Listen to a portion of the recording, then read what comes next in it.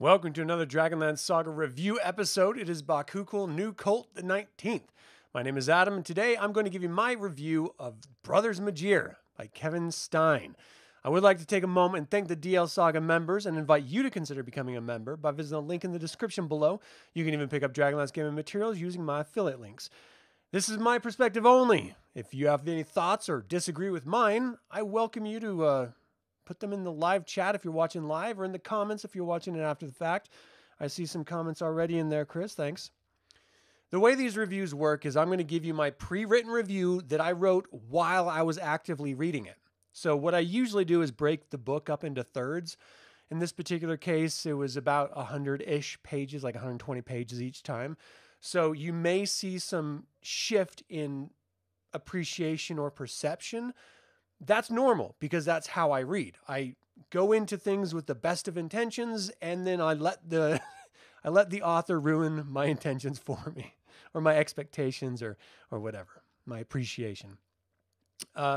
This particular novel didn't have that big of a shift, and there's a lot that I liked about it, but there's also a lot that I thought was odd. So we'll get into all of that. I hope you guys are having a great week. Mine was a train wreck, not just with this hobby of mine, but with real life as well. So let's hope that this makes for a very great beginning to a weekend. I needed that. All right. Got to use these two. Right off the bat, I have to say, it is refreshing to read an author who takes the effort to weave their story into the existing canon. We're introduced to Earwig Lockpicker, who was in Raceland and the Night of Solamnia short story. They reference the Test of the Twins short story, even with Fisandalis popping in Raceland's dreams a bit. It really showcases Raceland's weakness and near-death state after the test, which is great. It references the short story where Raceland defeated the Seeker priest in Lemish and made a nice connection to the tavern waitress as her brother was taken in by him. And finally, when they get to Mariclar, the walls are plastered with imagery that has yet to happen in the Legends trilogy, which has already happened in this. It's great. Earwig is a nice Kender stand-in for Tasselhoff Burfoot, and always wants to brawl, which is really entertaining. And Karaman and Raceland are doing their best to get away from him initially before resigning themselves to their fate, traveling with him. They travel looking for work. This is immediately after the first short story I referenced. They're broke and find a signpost with a bounty for work in Mariclar. No one has ever heard of this place before, and when they camp for the night, they're actually attacked by masked men. The leader escapes, and everyone else is defeated. They loot the corpses and most of the junk. This I made a note of because no one ever loots corpses anymore. I agree. Like playing role-playing games growing up, you looted every corpse. So when I stopped playing Dragon Warrior or Legend of Zelda on NES as a kid, and I went to go play Advanced Dungeons and Dragons at my friend's house, it was normal for me to go, oh, okay, well, I just killed something. Well, what did it have in it? I'd run through its pockets. Like steal from the dead. Like that's what you do in Dungeons and Dragons. Nowadays, like the 5th Age game that I ran for a while, I had to almost force people to loot corpses because no one ever did. Like, you have to look for stuff. And then they'd complain that there was no magic items. It's because you're not looking. You gotta look. All right. So just all that is to say, I really appreciated that they had the Brothers Majere doing the exact same thing that I do in every role-playing game. All right. So they continue on into an inn where the residents are all worried about the cats that have gone missing. The heroes don't know the backstory yet, but apparently Mariclar existed before anyone actually lived there, and it's always been a refuge for cats. The current residents did something to make them disappear, and the residents seem to be led by a woman named Chavez. Now that the heroes are known to be looking for work, and they can't be killed without raising suspicion, they stay at the inn for the night and travel to Mariclar in the morning. Raceland seems to be led by a white line that no one else can see. This actually really bothered me. The way for him to see this white line that's leading him to Mariclar is to take alcohol and burn it into his eye. Like literally, he does this to Earwig Lockpicker too to see if he could see it. So apparently the only way that you can see this white line initially or clearly, is to burn your retinas out with alcohol, which is insane and stupid. And why even use that as a way to do it? It's just so odd. I don't know. So the guards refuse to let them in to Mariclar until this mysterious person vouches for them at the gate, and then they bust into an inn for the night. Literally bust in.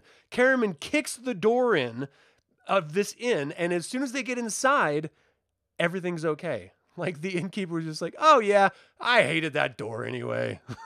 Like, you're not going to, like, charge them, even mention the broken-ass door? Like, nothing? Not even a comment? And the whole rest of the book, the innkeeper's, like, super stoked about them. He's, like, pissed off at the Kender, justifiably. But as far as the dude who just kicked in his inn door, he's cool with. Makes no sense at all. All right. So the time in Mariclar is equally odd as that intro to Mariclar. They spend a lot of time here before they even get to meet Counselor Chavez. You actually start to wonder, why are they here? Like, they picked up a bounty.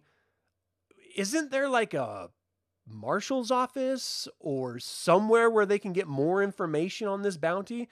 They don't even look. They're just hanging out. Like, literally window shopping and stuff.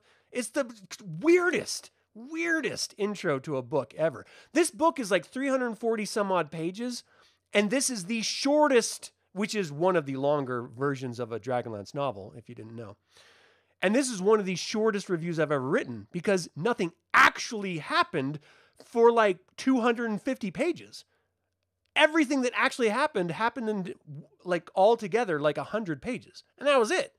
It's so odd of a book. All right. So the time is infused with Raistlin having odd dreams and even seemingly getting over his illness from his test. He finally comes to terms with the magical effects he's experiencing as they're coming from the Night of the Eye, where the 3 moons of magic will be aligned. He treats this alignment as if it's only happened once before in his entire life, and that was when he was a child. But if you've ever looked at the actual mapping of the moons, it happens kind of a lot. Like a lot. All the time, in fact. And so you have to like sit here and wonder, why is this so rare? Did this author never actually look at the Dragonlance Adventures source book, which had the map of the moons aligning? Like, and the stuff that happens when it aligns is so out there. Like the way Raistlin comes to terms with, the reason why I am having this weird magical effect of not being hurt by the effects of my test of coughing and hacking and struggling to breathe anymore is because of the Night of the Eye. The reason why he comes to terms with that is because when he was a child, he started breathing fire like he was a dragonborn. Like, that's literally a story in this book. He was breathing fire on the Night of the Eye. And that was before he ever knew anything about magic. He just happened to breathe fire because the moons aligned. What?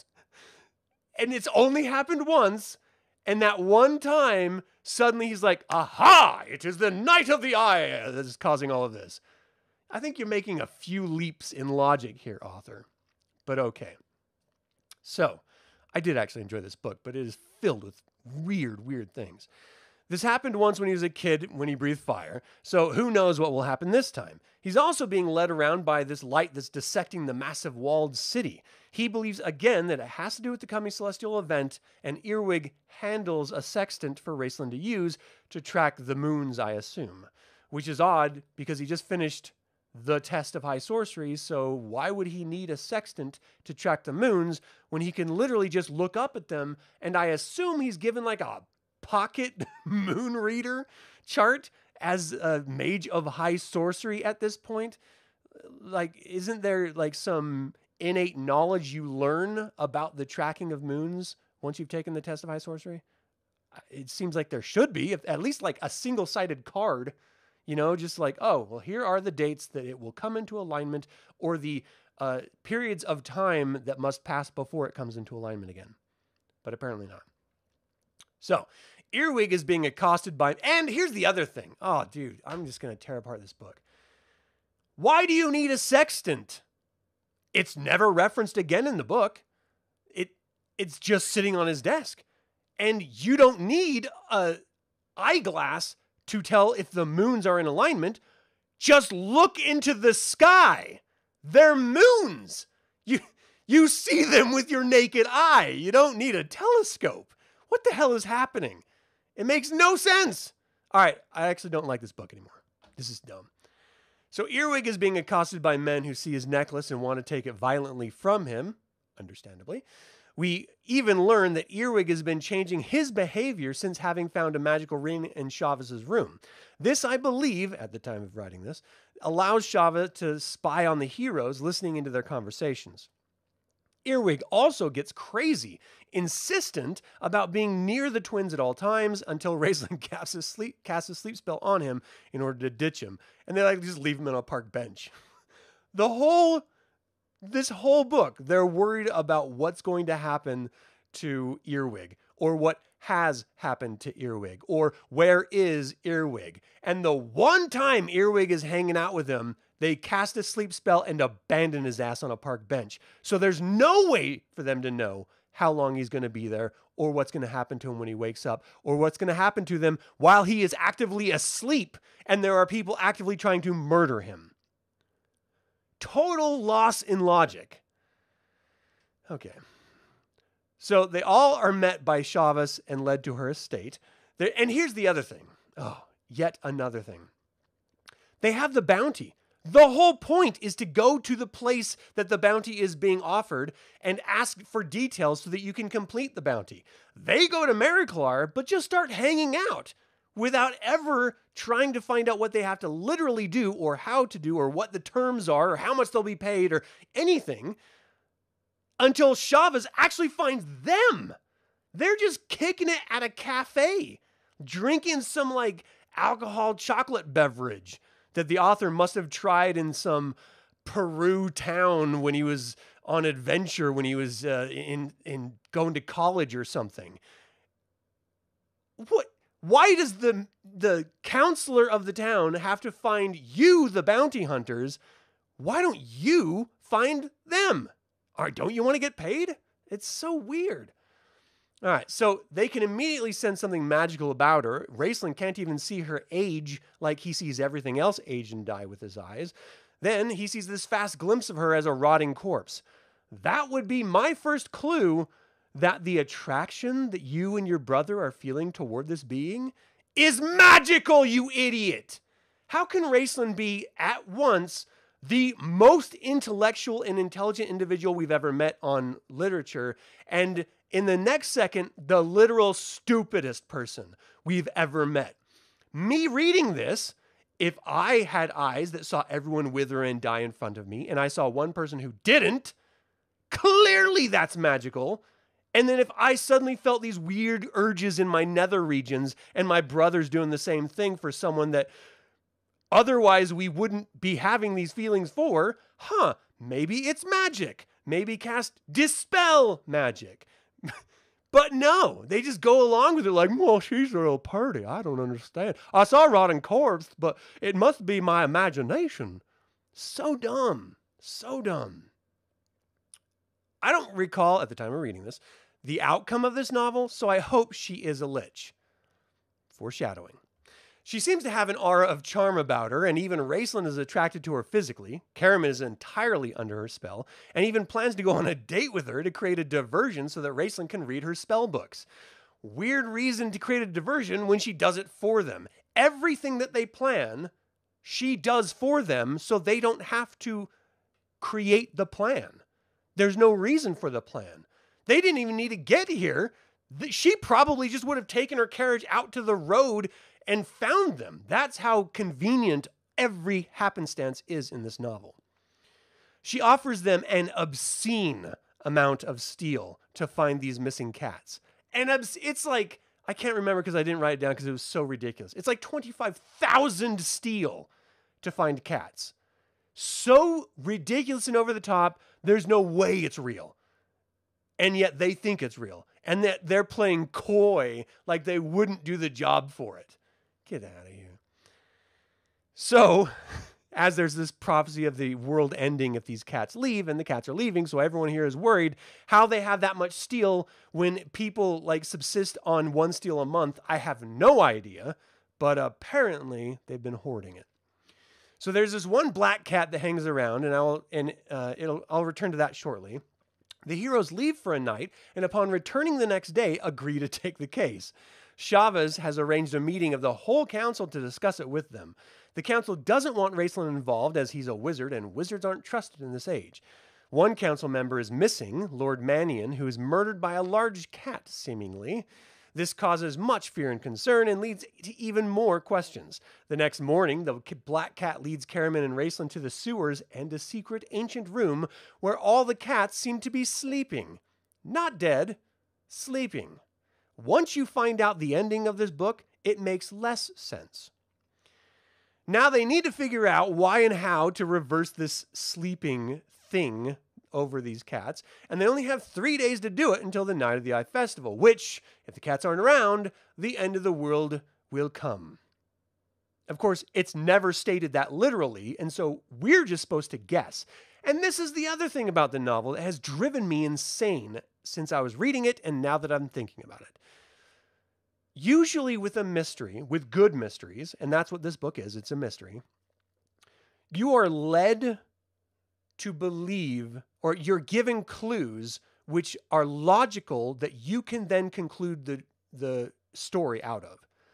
This doesn't do that. This story, Raceland says he figures it out, and Caraman says, well, I'm glad you figured it out because I have no clue. And that's how we, the reader, are. If you've never read the story before and you're reading it for the first time, you're literally not given any clues as to the actual final reveal, which defeats the purpose of a mystery. The strength of a mystery is not that you read the detective figuring it out, it's that you're figuring it out with the detective.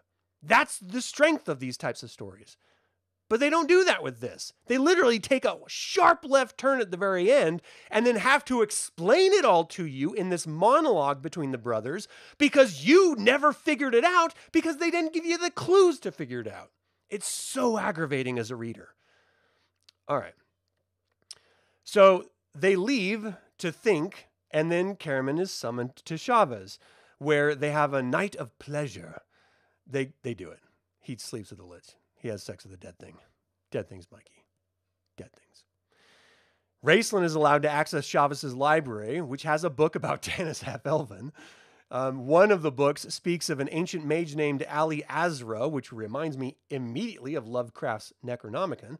He speaks of this city being built by 3 mages as a gate, but leaves more questions than answers in Raceland's mind, in our mind. Then, Race picks up a new book, which is a magical trap that tries to contain his mind. He defeats it with Fistendalis' aid and returns home.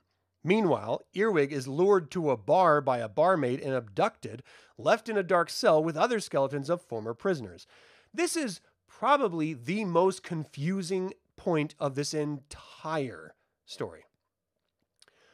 There's no reason for him to have been abducted at all, or for who did the abducting. It doesn't lead anywhere. It doesn't give you any information as to why. There's no reason for it, except for the author to get rid of a Kender for a while. That's it. It's so ridiculous and just pointless. All right, so Caraman returns home and finds Raceland, who is still confused, but has a vision of a dark figure in a park. You can tell it's a bad story writing when they don't even know where they're going to go with the story.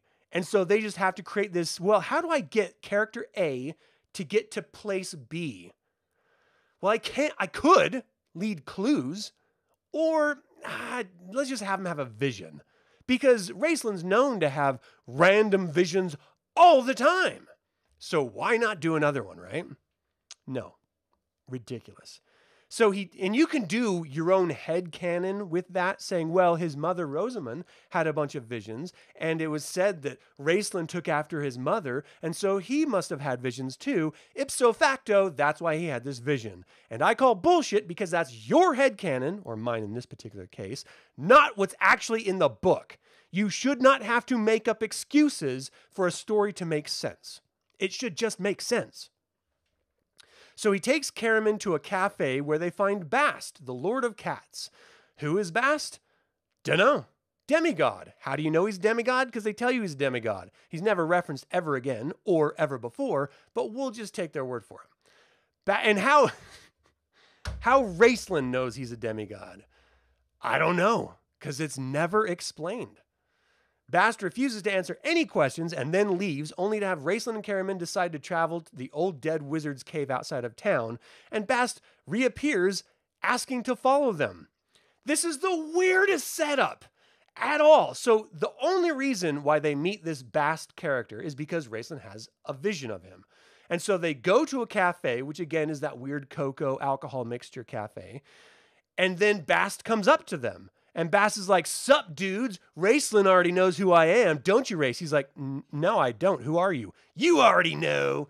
And Raceland already knows what I need to do. Don't you, Race?" And Race is like, "No, I have no idea. What are you supposed to do?" He's like, "You already know." And he's like, "Well, I'm going to go. See you guys later." And then he takes off. And then they're like, "Well, I guess we should go look for the only other clue." And that's that there used to be this old evil wizard outside of town that someone tangentially mentioned something about. So let's go check him out to see if maybe there's some clue. And on the way there, Bast is just sitting back against a tree. He's like, "Hey, where you guys going?" And they're like, "Well, we're just going to go see this old cave." He's like, "I'm coming too." Why? Dunno. No reason. Just I'm coming too. Bast is a dick the whole story long. It's so ridiculous. All right, so they see an ancient lich, which then touches Raceland, throwing him back onto a map. Like, this dude had his own battle map that even after his own death of the city was never destroyed or taken or tampered with or anything. So he's thrown up against this battle map, which implants knowledge into his mind about Mariklar and how it is this sort of ancient gate to the abyss. Yeah, we're going to that old trope again. So Bast has his cats knock out Caramin and then let them go. Bast's motivation makes no sense, and nor do the council's motivations at this point.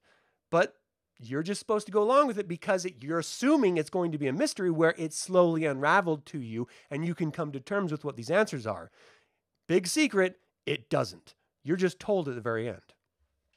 So Race goes to Shavas, where he comes to and sends Caramin to the inn to find Earwig, who he hears has escaped Bast. Race confronts Shavas, who says she used Caramin to make Raceland jealous and she wants him to help her kill the Catman, as he has killed more of the council. She gives him a wand in order to kill the Catman. Raceland leaves her. Caramin finds Earwig, who lures Caramin into the sewers and attacks him as he's possessed by Takesis through the ring that he stole from Shavas. Caramin rips the ring from his finger, freeing Earwig. Raceland finds Bast, attacking many council members, who propositions him to their side. Raceland refuses to help the council members and helps Bast kill them all. Bast leads Raceland to Caramin and heals Earwig. He then tells them that the Queen of Darkness is being led in through Mariklar tonight during the Night of the Eye, and the three of them must stop it by entering the Abyss's mirror version of this city. The council members were all killed and replaced by demons. So Caramin and Earwig go to the walls and enter the Abyss city, beating on demons, and Raceland makes a potion of some sort. We're not told until later. I'm getting really tired of Takesis wanting to enter Kryn trope in every damn novel. The evil lich, or like they could have just used the evil lich, Shavas, or the dead wizard, or they could have ancient beings, or demons, or power-hungry Irda, or anything. But the one plot point that Dragonlance always uses: Takesis has a gate, she's coming through, and you gotta stop her. It makes you wonder why everyone's so surprised in Chronicles, when every other story before Chronicles is in the timeline has her doing the exact same thing. So how do they not know that the gods are real and returning, or gone at all, when they're constantly faced by Takesis trying to come into the world? And then in Chronicles, they're like, we found no evidence of the gods. No, there's a whole book written about you finding evidence of the gods. What are you talking about? Okay. Caramon and Earwig continue to battle demons and meet Bast in the Abyss. There, they're told to find and destroy the altar in the sewers. Bast leaves and they head down, find the altar, open it, and pull out a tube, breaking it as Caramon is being choked out by ghost hands. Raceland visits Chavez, who propositions him, even gets nude, and Raceland outright rejects her. The poison he made attracts magical power, so when she attempts to destroy Raceland for not joining Takesis, she went to cast a lightning bolt at him, but all the magic swells and kills her instead. When the altered, which is the most interesting version of a poison potion that I've ever heard of, and certainly someone that's third level would definitely know about. When the altar destroyed, with the altar destroyed and all the demons gone, everything returns to normal. The Kender Earwig leaves with the barmaid, and Caramon and Raceland leave for their next adventure. I have to say, it was a satisfying ending at the time of writing this, but it presented some odd ideas. First of all, Dalamar was the drow or dark elf, depending on which version of his Testify Sorcery you read, that Raceland fought in the test. Dalamar, his young apprentice in novels that have already been released.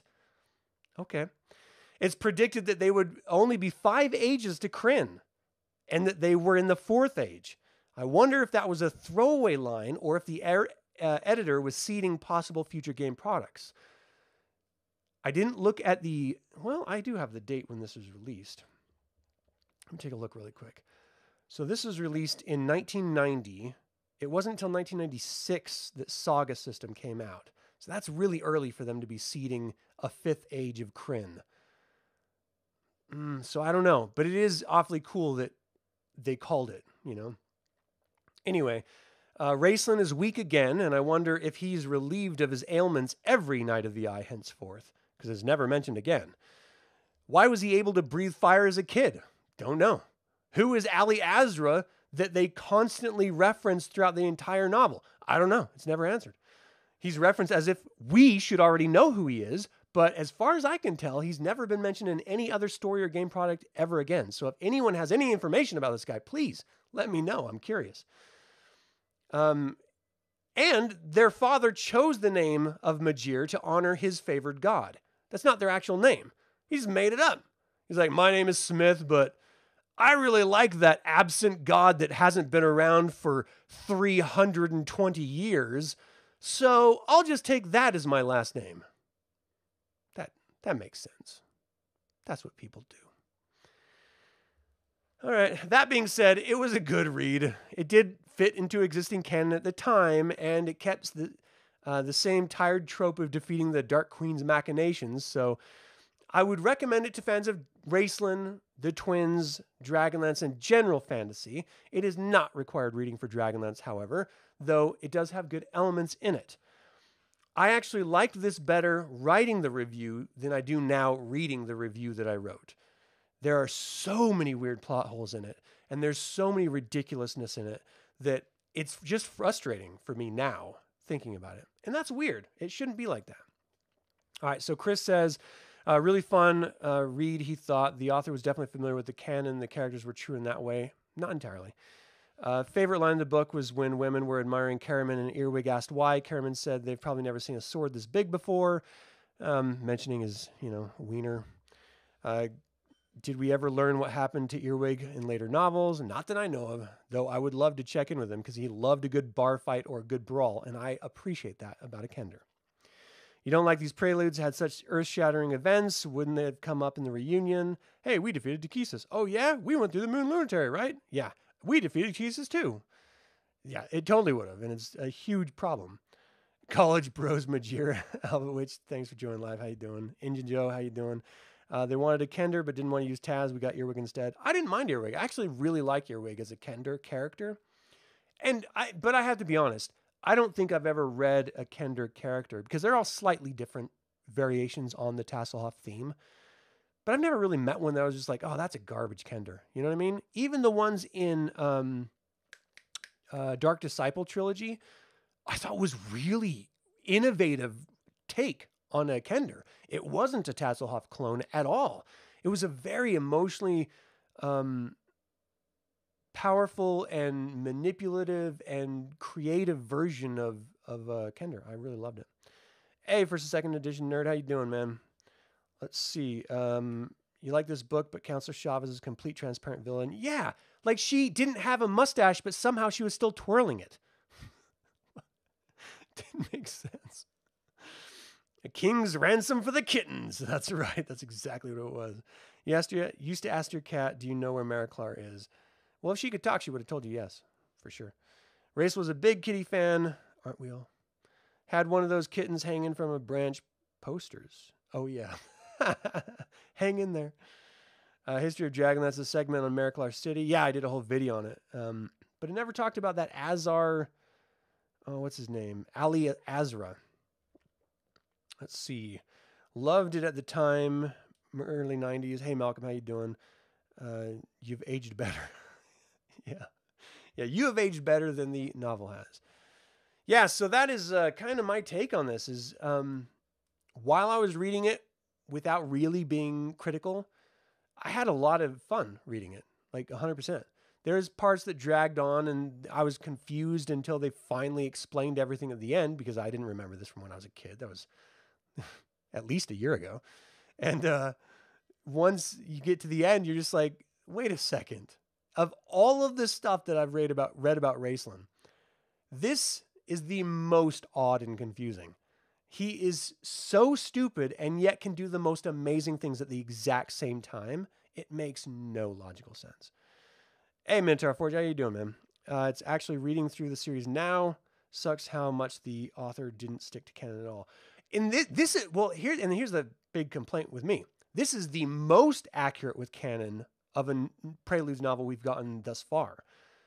The most accurate, because it actually references things that have already happened in reality. But it also makes up a bunch of like weird stuff that's never happened or referenced since. And so it's a little column A, a little column B for me. What are you going to do? That's life. You know, these are meant to be just pumped out by TSR to make a buck, and they did. And they were. So you can't really... I'm reading Riverwind next. I'll be interested to hear what you have to say about it. That is another one that introduced like proto-draconians at a time when they should not have been seen or known of by anyone.